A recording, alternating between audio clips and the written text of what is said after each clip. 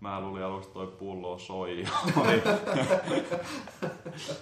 Niin tosiaan tämmönen tumma. Ei ihmekään, että se oli positiivinen yllätys. Ajattelin, että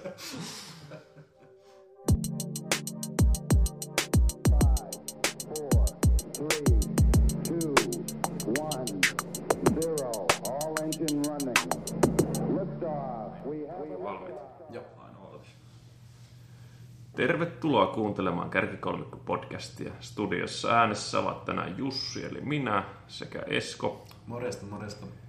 Ja Tommi, jonka kämpillä ollaan. Moro. Tämän podcast-sarjan aikana me pyritään kertomaan teille kuuntelijoille kaikki oleellinen kaikesta oleellisesta.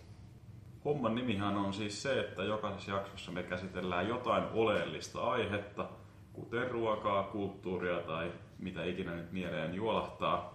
Ja sen jälkeen jakson lopussa me äänestetään meidän valistuneiden mielipiteiden perusteella tämän kyseisen aihepiirin kärkikolmikko. Ja luonnollisesti meidän esitetyt mielipiteet on absoluuttisia totuuksia, joiden mukaan kannattaa elää. Noniin, tänään, kuten aina, meillä onkin käsittelyssä monelle meistä tärkeä ja rakas aihe, eli olut. Jälleen kerran jokainen on valinnut omaan mielestään parhaan ehdokkaan. Oluen kirjo on sen verran laaja, että tällä kertaa arvostellaan suomalaisista kaupoista saatavien, eli niin sanottujen kauppaoluiden kärkikolmikko.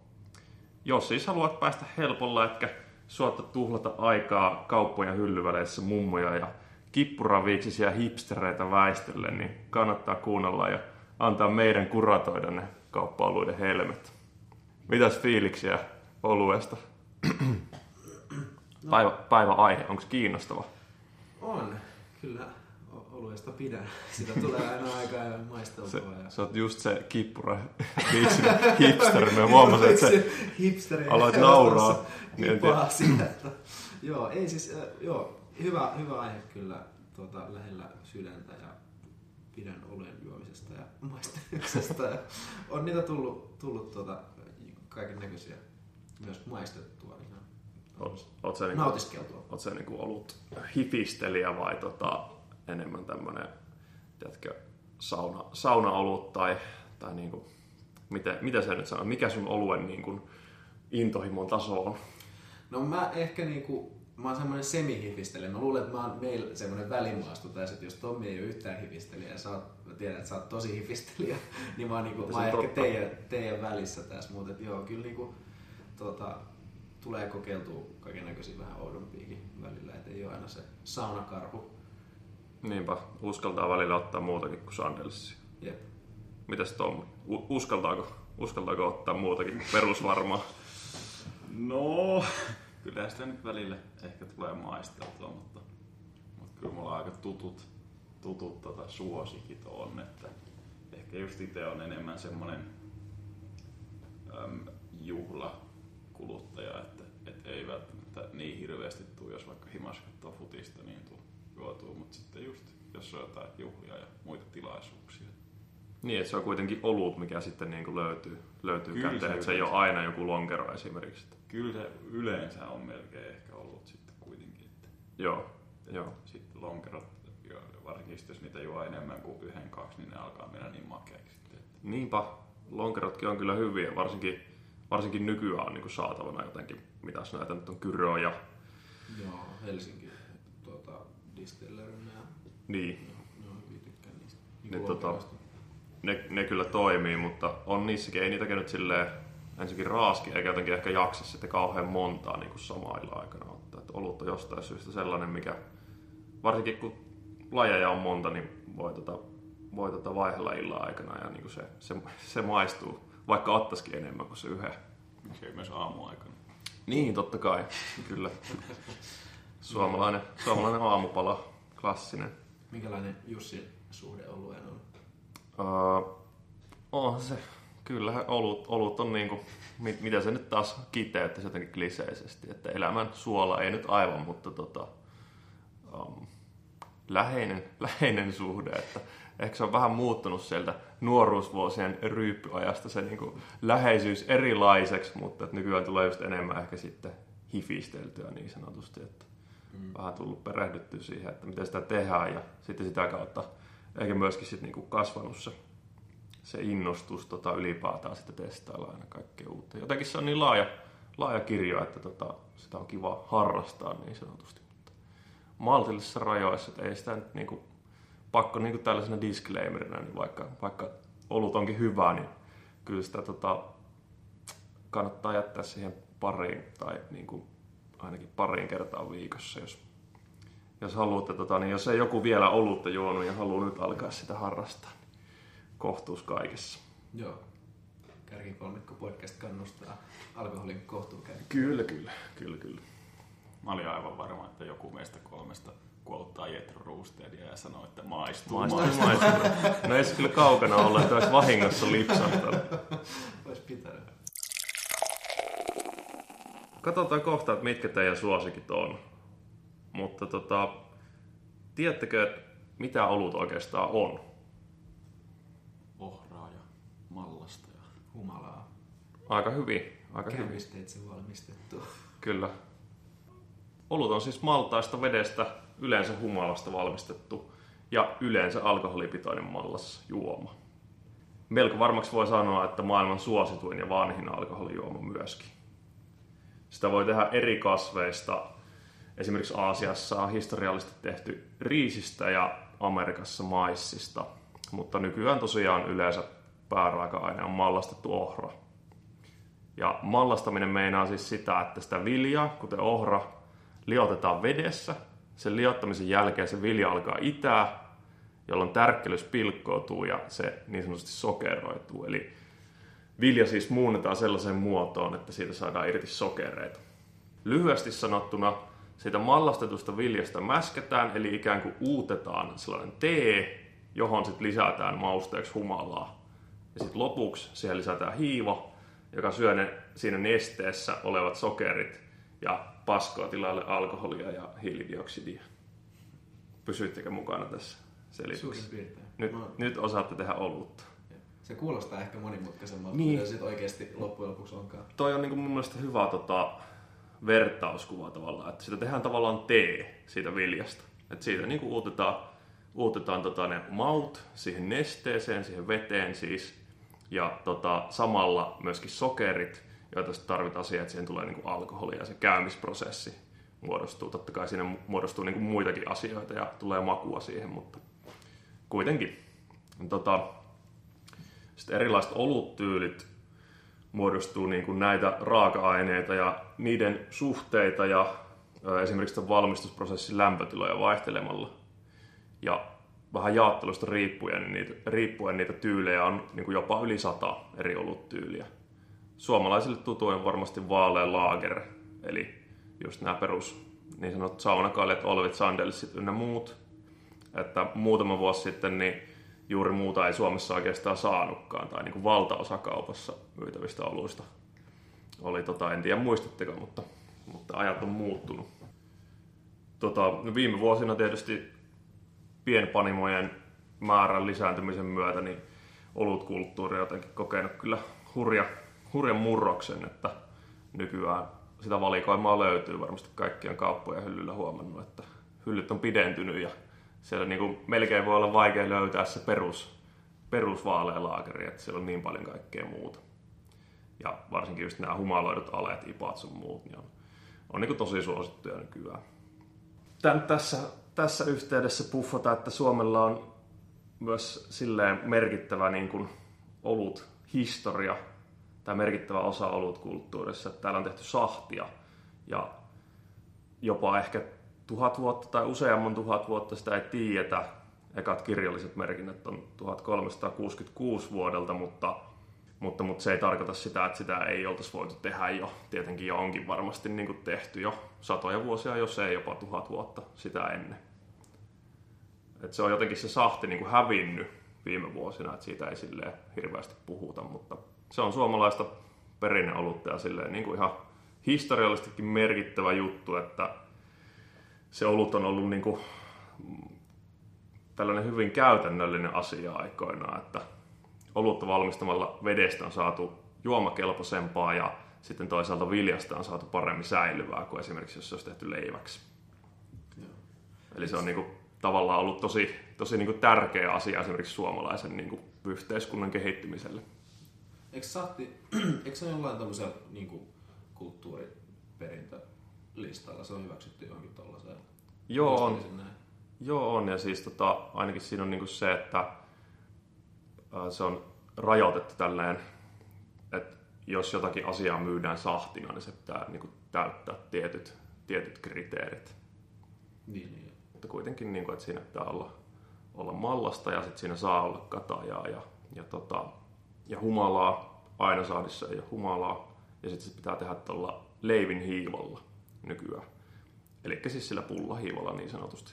Joo. Ennen se tehtiin niin kuin, ja ylipäätään olut tehtiin vähän niin kuin millä sattuu hiivalla, koska ei ollut välttämättä sellaista asiaa olemassa kuin hiiva, niin kuin se nykyään ajatellaan, että niitä vaan tuli niitä bakteereja jostain niin kuin ympäristöstä sinne tynnyrin pohjalle ja sitten huomattiin, että mitä vittua, että tämähän niin kuin toimii, tätä juo tätä maltaista vettä. Niin. Ja joo.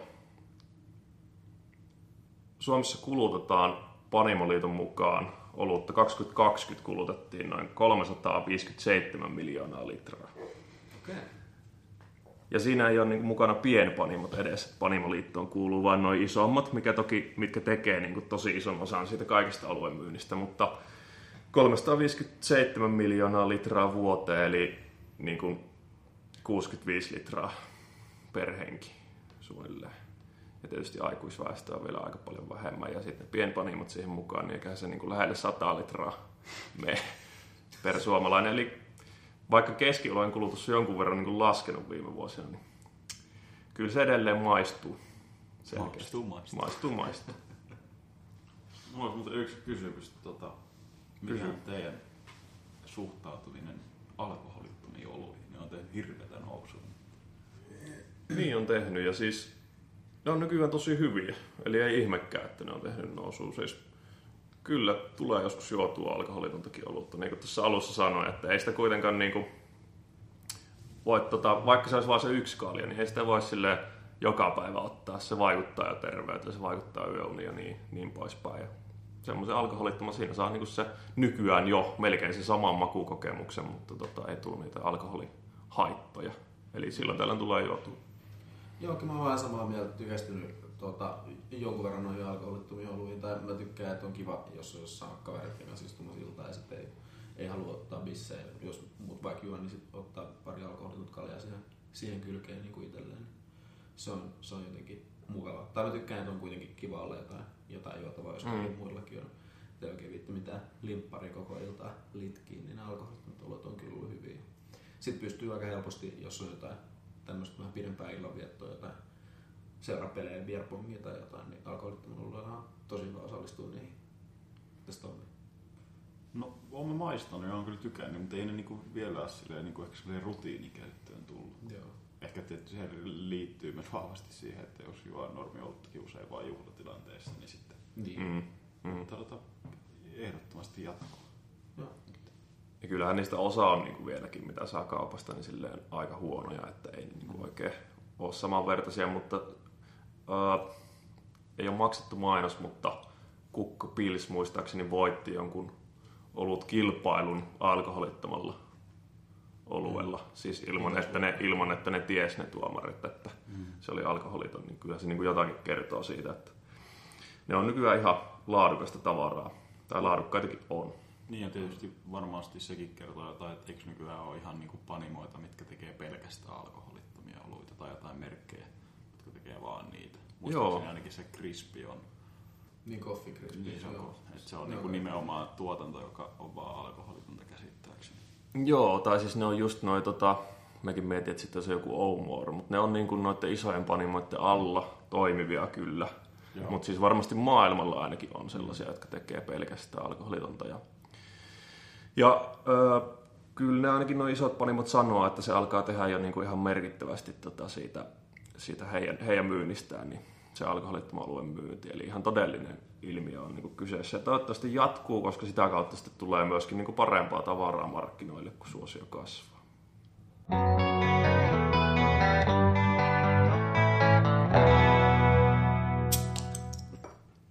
No niin, tosiaan oluesta voisi lätistä tietysti vaikka miten pitkään, mutta siirrytään vakavaan liiketoimintaan ja määritellään se suomalaisten kauppavahvuisten oluiden kärkikolmikko. Tehdään silleen, että siis eka esitellään omat valinnat ja maistellaan niitä kaikkia yksi kerrallaan ja otetaan vähän fiiliksiä, että mitä ajatuksia ne herättää ja sen jälkeen sitten pisteydytään ne ja annetaan arvosanat 1-5 mausta, hintalaatusuhteesta ja yleisfiiliksestä. Joo, mistä sä aloitetaan? Aloitetaan vaikka Tommi oluesta. Joo, eli mulla on toi aika perinteinen, osan mielestä varmaan tylsä valinta, mutta korona. Eli aina ollut mulle se go-to-olut. Pitää yrittää välttää niitä koronavitsejä, kun niitä on kuultu jo ihan tarpeeksi. Niitä on kuullut pari kertaa jo. Mitäs tästä nyt sanois? Varmaan kaikille aika tuttu olut. Ei tarvii hirveästi esittelyjä. Muistaakseni maissiolut taitaa olla. Kyllä, siinä varmaan maissi on. Se maistuu. Täällä on niinku etelä-amerikkalaista. Kyllä. Ja. Tietty se on vähän hintavampi kuin semmonen ihan perus hyllyolut, mutta ei se nyt kovin kallis ole. Ei niin. Tässä itse maissia ja riisiä näyttää olevan. Ne tuo varmaan molemmat siihen vähän niinku semmoista kuivuutta ikään kuin, että aika kevyt olut. Joo. 2,55 on näköjään kappalehinta ainakin K-marketeissa. Se on ihan solidi, jos miettii, että toi vielä on lasipullo olut kuitenkin. Kyllä. Ei ole ollenkaan paha. Nykypäivän oluen hinnoilla niin oikein kohtuullinen. Se on mun mielestä varmaan tullut vähän alaspäin se hinta. Maistellaan. Kilistellään.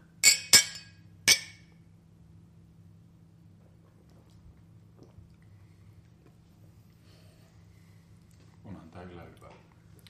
Korona on kyllä hyvää. Ei ole tullut hetkeen juotua. Tää tuoksuu vähän niin kuin joltain pajalta tai joltain. Se on Jep, siinä se on Se tulee sitä humalasta varmastikin. Vähän semmonen yrttinen, kukkainen tuoksu. Jep. No, kyllähän korona maistuu, varsinkin semmonen ihan oikein jääkylmä. Yksi lime sinne sekaan kesäpäivänä jossain terassilla istuessa. Aika hyvältä maistuu. Ihan perusvarma tietenkin. Vähän tommoista niinku bulkkilaagerin niinku yläkategoriaa. No joo, siis kyllä, että nimenomaan niinku kesäjuoma selkeästi tällainen kevyt, mutta sitten taas toisaalta niin kuin nytkin tässä juon tätä ilman limeä eikä ole niin kuin ihan jääkylmää, vaikka viileitä onkin, niin tätä voisi verrata ehkä sitten just tähän niin kuin bulkkilaagerin osastoon, mutta tämä on kuitenkin niin kuin mielestäni niin huomattavasti parempaa, mitä niin kuin perus sandelsit. Tai no, mitä nyt sandelsit aika eri, mutta niin kuin joku tämmöinen lapinkunta olvi, niin kuin kevyet laagerit, niin kyllähän tämä niin kuin on silleen laadukkaan makusta. Kyllä. Entäskö sitten Etiä? Joo. Esko, haluatko sä esitellä sun oluen? Mä voin sitä vaikka tästä kaadella. Joo, Tommi voi kaadella. Mä tosta pahen auki vaan. Noin. Eli tosiaan mulla on tämmönen ehkä vähän myös kesäinen ja erikoisempi valinta onkin Malmgårdin Panimon Kuningatar Sauerin, joka tulee siis tuolta Malmgårdin kartanon alueella toimivasta pienpanimosta. Missä tää Malmgård on? Se on käsittääkseni niinku Loviisan lähellä. On semmoinen mielikuva, että jossain saaristo Suomessa, mutta en tiedä. Joo, en ole ihan sata varma. Perneä taisi olla se entinen kunta. Se on tämmönen punertavan värinen, kun se on tosiaan niinku kuningatarilla on vähän niinku marjaa, vadelmaa, mustikkaa, mansikkaa ja tämmönen hapanolut, eli kirpeä ja aika semmonen raikas just. Mielestäni aika hyvin kesäpäivään sopii. 3,60 maksoi kaupassa, kun kävin ostamassa tommonen peruslasipulla. Niin, suht niinku edullinen tällaiseksi pienpanimo erikoisolueksi. Ja tää on nyt kyllä ehkä just ihan sieltä niinku paletin toisesta laidasta, jos miettii, että toi korona on kuitenkin aika perusolut. Jos se perusolut on niinku se vaalea laageri, niin tää on sitten niinku ihan jotakin muuta, ainakin kuvauksen perusteella, mutta katsotaan miltä maistuu. No niin, kiristellään.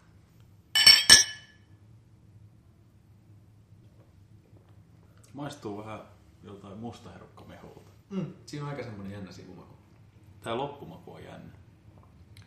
On kyllä aika yllättävän hyvä. Tää on kyllä tosi hyvää. Tää on niinku varmaan silleen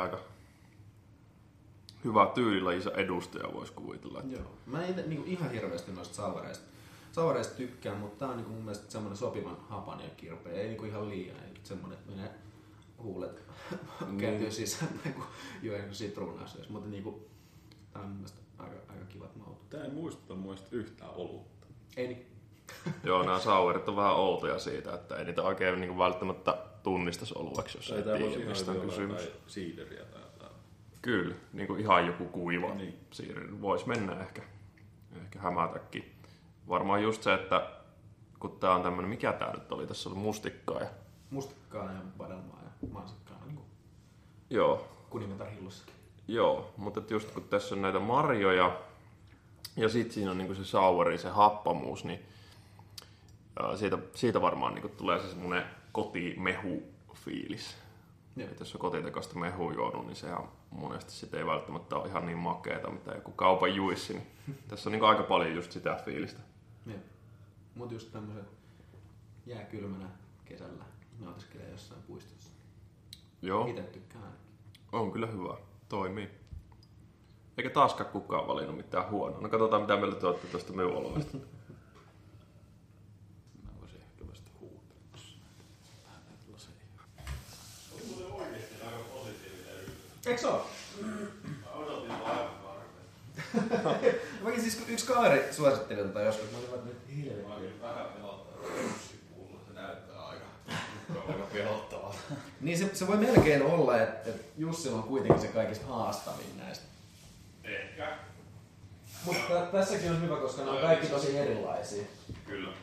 Toi on itse sellainen, joka niinku varmaan jakaa mielipiteitä aika tehokkaasti, että sitä rakastaa tai ei rakasta. Pitäisikö se esitellä? Minun olut siis saksalaista savuolutta hyvin laajalti saa kyllä kaupoista nykyään. Jos yrittäisin lausua tämän, voimme nyt yrittää. Schlenkerla Rauchbier Märsen. Eli lukenut saksaa, niin mä voin yrittää. testaa vielä. Se voi sitten ottaa tosta, että miten se pitäisi sanoa.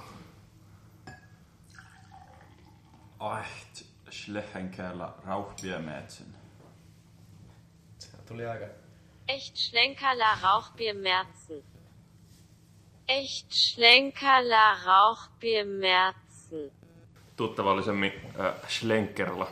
niin Pullo se on tämmönen, missä on keltainen etiketti ja tommonen punainen sinetti oikeassa alalaidassa, jos sitä haluaa sieltä kaupan hyllyltä etsiskellä. Kyllä. Mut vaikka se on niinku jännän näköinen pullo, niin nykyään löytyy oikeastaan melkein kaikista kaupoista. Ja Bambergin kaupungissa valmistettu vuodesta 1405 alkaen. Ja edelleenkin varmaan suunnilleen samanlaista kuin silloin, että Saksassa ovat hyvin niinku semmoisia konservatiivisia oluen suhteen edelleenkin, että siihen ei mitään ylimääräisiä laiteta. Että se niin on... eikö siellä ole niinku lainsäädännössäkin jotenkin, että ei saa olla muuta kuin just ne perusainesosat? Joo, se on niinku, ettei saa olla kuin humalaa, mallasta ja vettä. Et siinä ei ole ees hiivaa, mutta kyllä sitä hiivaa nyt kuitenkin sitten saa olla. Ja tuoksuu ihan jotain makkaralta. Hyvä arvio. Maistellaan.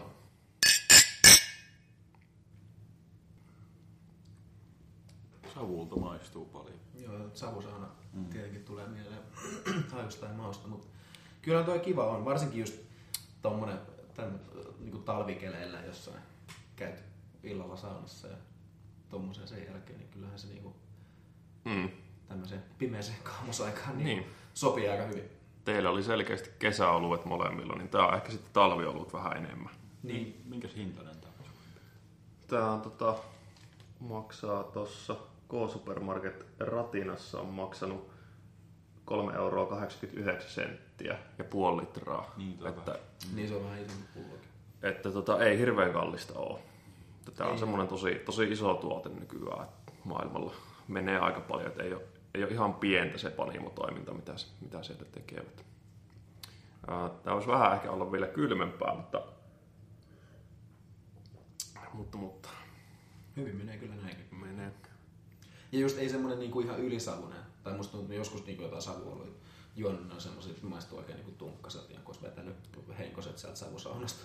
Niin kyllähän tää on niinku tosi savunen, mutta Mut ei semmonen ällöttävä kuitenkaan. Joo, niin oikein. Eikä siinä, aletaan pisteyttä. Joo.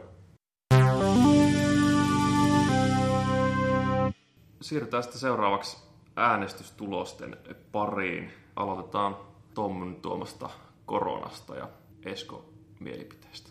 Joo. Koronan kanssa arvoin pikkusen 2 numeron välillä, mutta kallistun kuitenkin tonne 3, että olisi voinut olla 4, mutta yritän ajatella silleen niin kuin laajemmalla skaalalla, että toki sitten just oikea tilanne, lämmin kesäpäivä, kylmä koronalimen kanssa, niin kyllä sit voi niin kuin 4 olla ihan heittämällä, mutta jos yleisesti pitää ajatella, että ostaisi kaupasta nautiskeluun, niin 3, vahva 3 tasasta suorittamista ja tietää kyllä mitä saa. Mausta siis. 3. Joo. Kyllä. Hintalaatusuhteesta sitten annan 4 kuitenkin. On mun mielestä näiden tämmöisten niinku vaaleiden laagereiden yläkategoria, niin kuin tossa sanoinkin, ja 255 kappalehinta ei nyt ole mun mielestä ihan hirveän paha, niitä pystyy pari ostamaan kivasti nautiskeluun ja tosiaan saa hyvää laatua hintaansa nähden. Yleisfiiliksessä kallistun sitten kuitenkin tonne 3. Siinäkin se fiilis vois niinku vaihdella taas kerran tämän tilanteen ja muun mukaan, mutta yleisesti semmoinen vahva 3, tietää tasan tarkkaan mitä saa, ei mitään yllätyksiä, mutta jos haluaa varmasti raikkaan kesäpäivän nautiskelujuoman, niin se on oikein hyvä valinta siihen.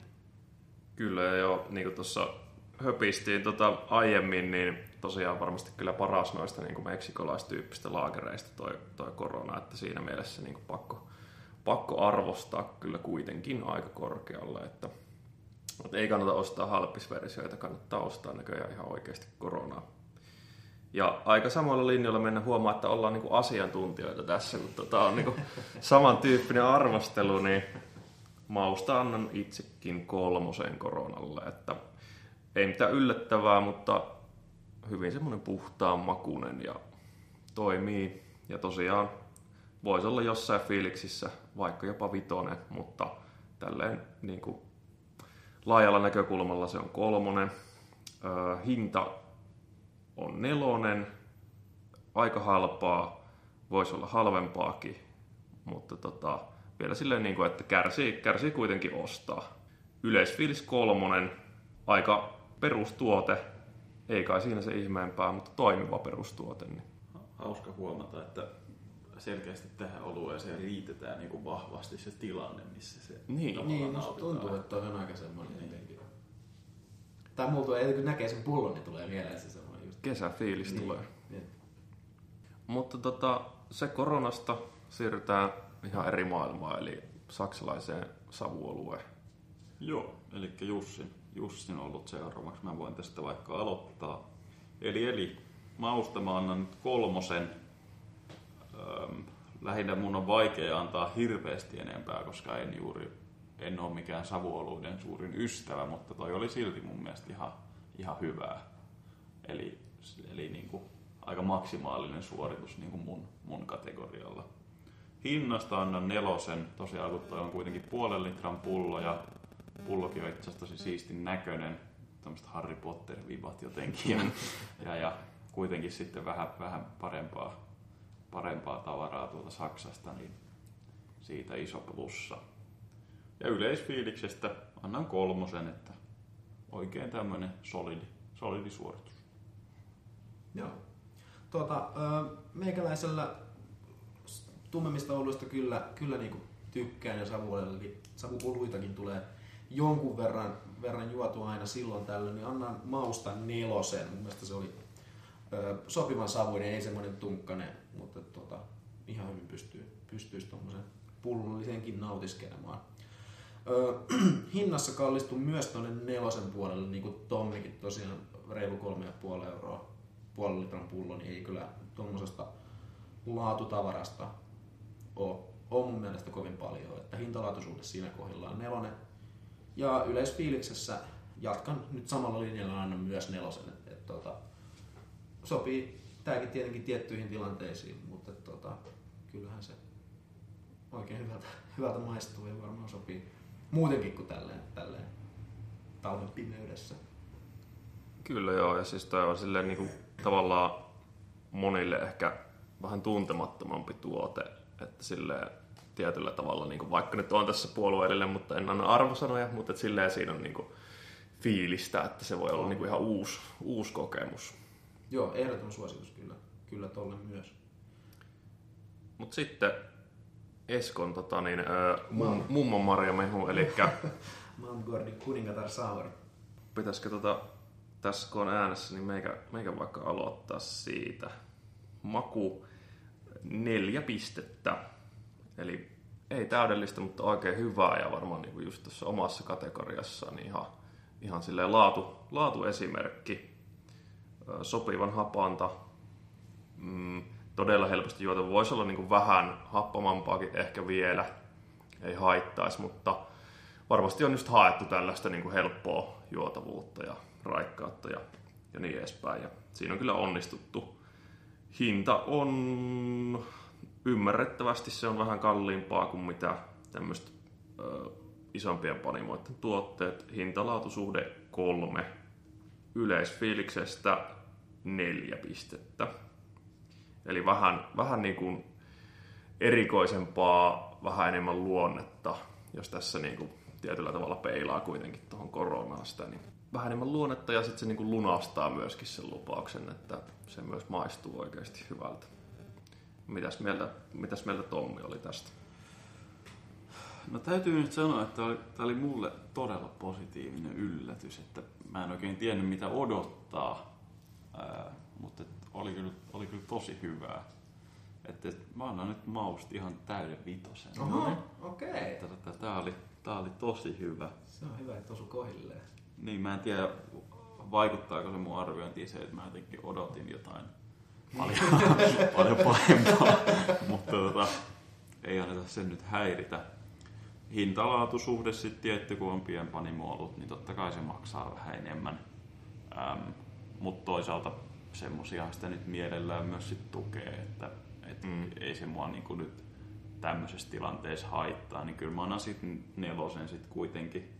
Niin ei ole mitään törkyhintasta kuitenkaan. Niin, ja sitten totta kai sitä niinku ihan, että pysyy pystyssä, niin mielellään tukee. Ja yleisfiiliksestä 4, eli tosi vahvat pisteet. Kovat pisteet tuli, joo.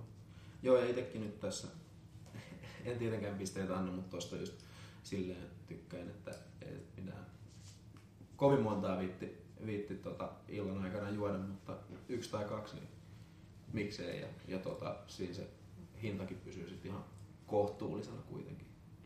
Ja niin kuin silleen jotenkin semmosena, jos vaikka juo tälleen talvi-iltana niin kuin tummia oluita, viettää sellaista iltaa, että useamman tumma oluen, niin kyllähän ne alkaa niin kuin tökkiä jossain vaiheessa, niin toi voisi raikastaa aika kivasti. Niin, se palate cleanser. Niin, nimenomaan siihen väliin ja sitten sen jälkeen taas pystyy siirtymään tummiin. Ja.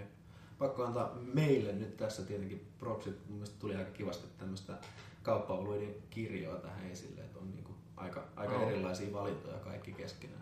Jälleen kerran yllättää, että miten hyviä valintoja, mutta maailman parhaita tässä valkataan. Niin, totta kai nyt täytyy olla parhaita valintoja. Ehkä tästä nyt sitten joku kuulijakin toivottavasti saa hyviä suosituksia itselleen ja tietää vähän mistä tykkää valmiiksi. Kärkikolmikko. Ilmeisesti Tommilla on pisteet siellä ylhäällä. Lähdetäänkö julkistukseen? Kyllä. Kaikilla taas aika niinku kovia pisteitä siinä mielessä, että kukaan ei taaskaan jäänyt alle 20. Tietysti en mä tiedä kuinka monta kertaa ollaan. Tuuttimörkö jäi kyllä aika kauan. pelkästään niin kuin äijän ansiosta. Psyko sai muistaakseni kans vain 19 pistettä. Voi olla, että väärin, mutta tosiaan täytyy nyt omaksi tappiokseni todeta, että itse sain tänään romumetallin käteen, eli 3. minä Tommi 20 pisteellä. Aika hyvät kuitenkin. Kyllä. Ja toiseksi sijoittu 22 pisteellä Jussi. Okei. Eli Esko tämän pienen synkemmän jakson jälkeen nyt hakee sieltä sitten sen ison voiton 24 pisteellä. No niin, otetaan pienet sinne Eskolle. Hyvä valinta. Kiitos, hyvä, että maistui. Kyllä, oli iso yllätys. Mä olin aivan varma, että sä oot taas viimeinen, mutta... Mullakin oli sellainen pieni pelko tätä jaksoa, kun tuli äänittelemään, että sieltä tulee taas. Mä luulin aluksi, toi pullo soi. Niin tosiaan tämmönen tumma. Ei ihmekään, että se oli positiivinen yllätys. Ei kai siinä sen enempää. Tämänkertainen jakso oli tässä.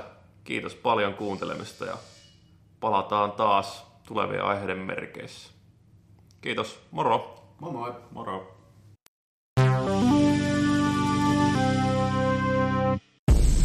Kärki.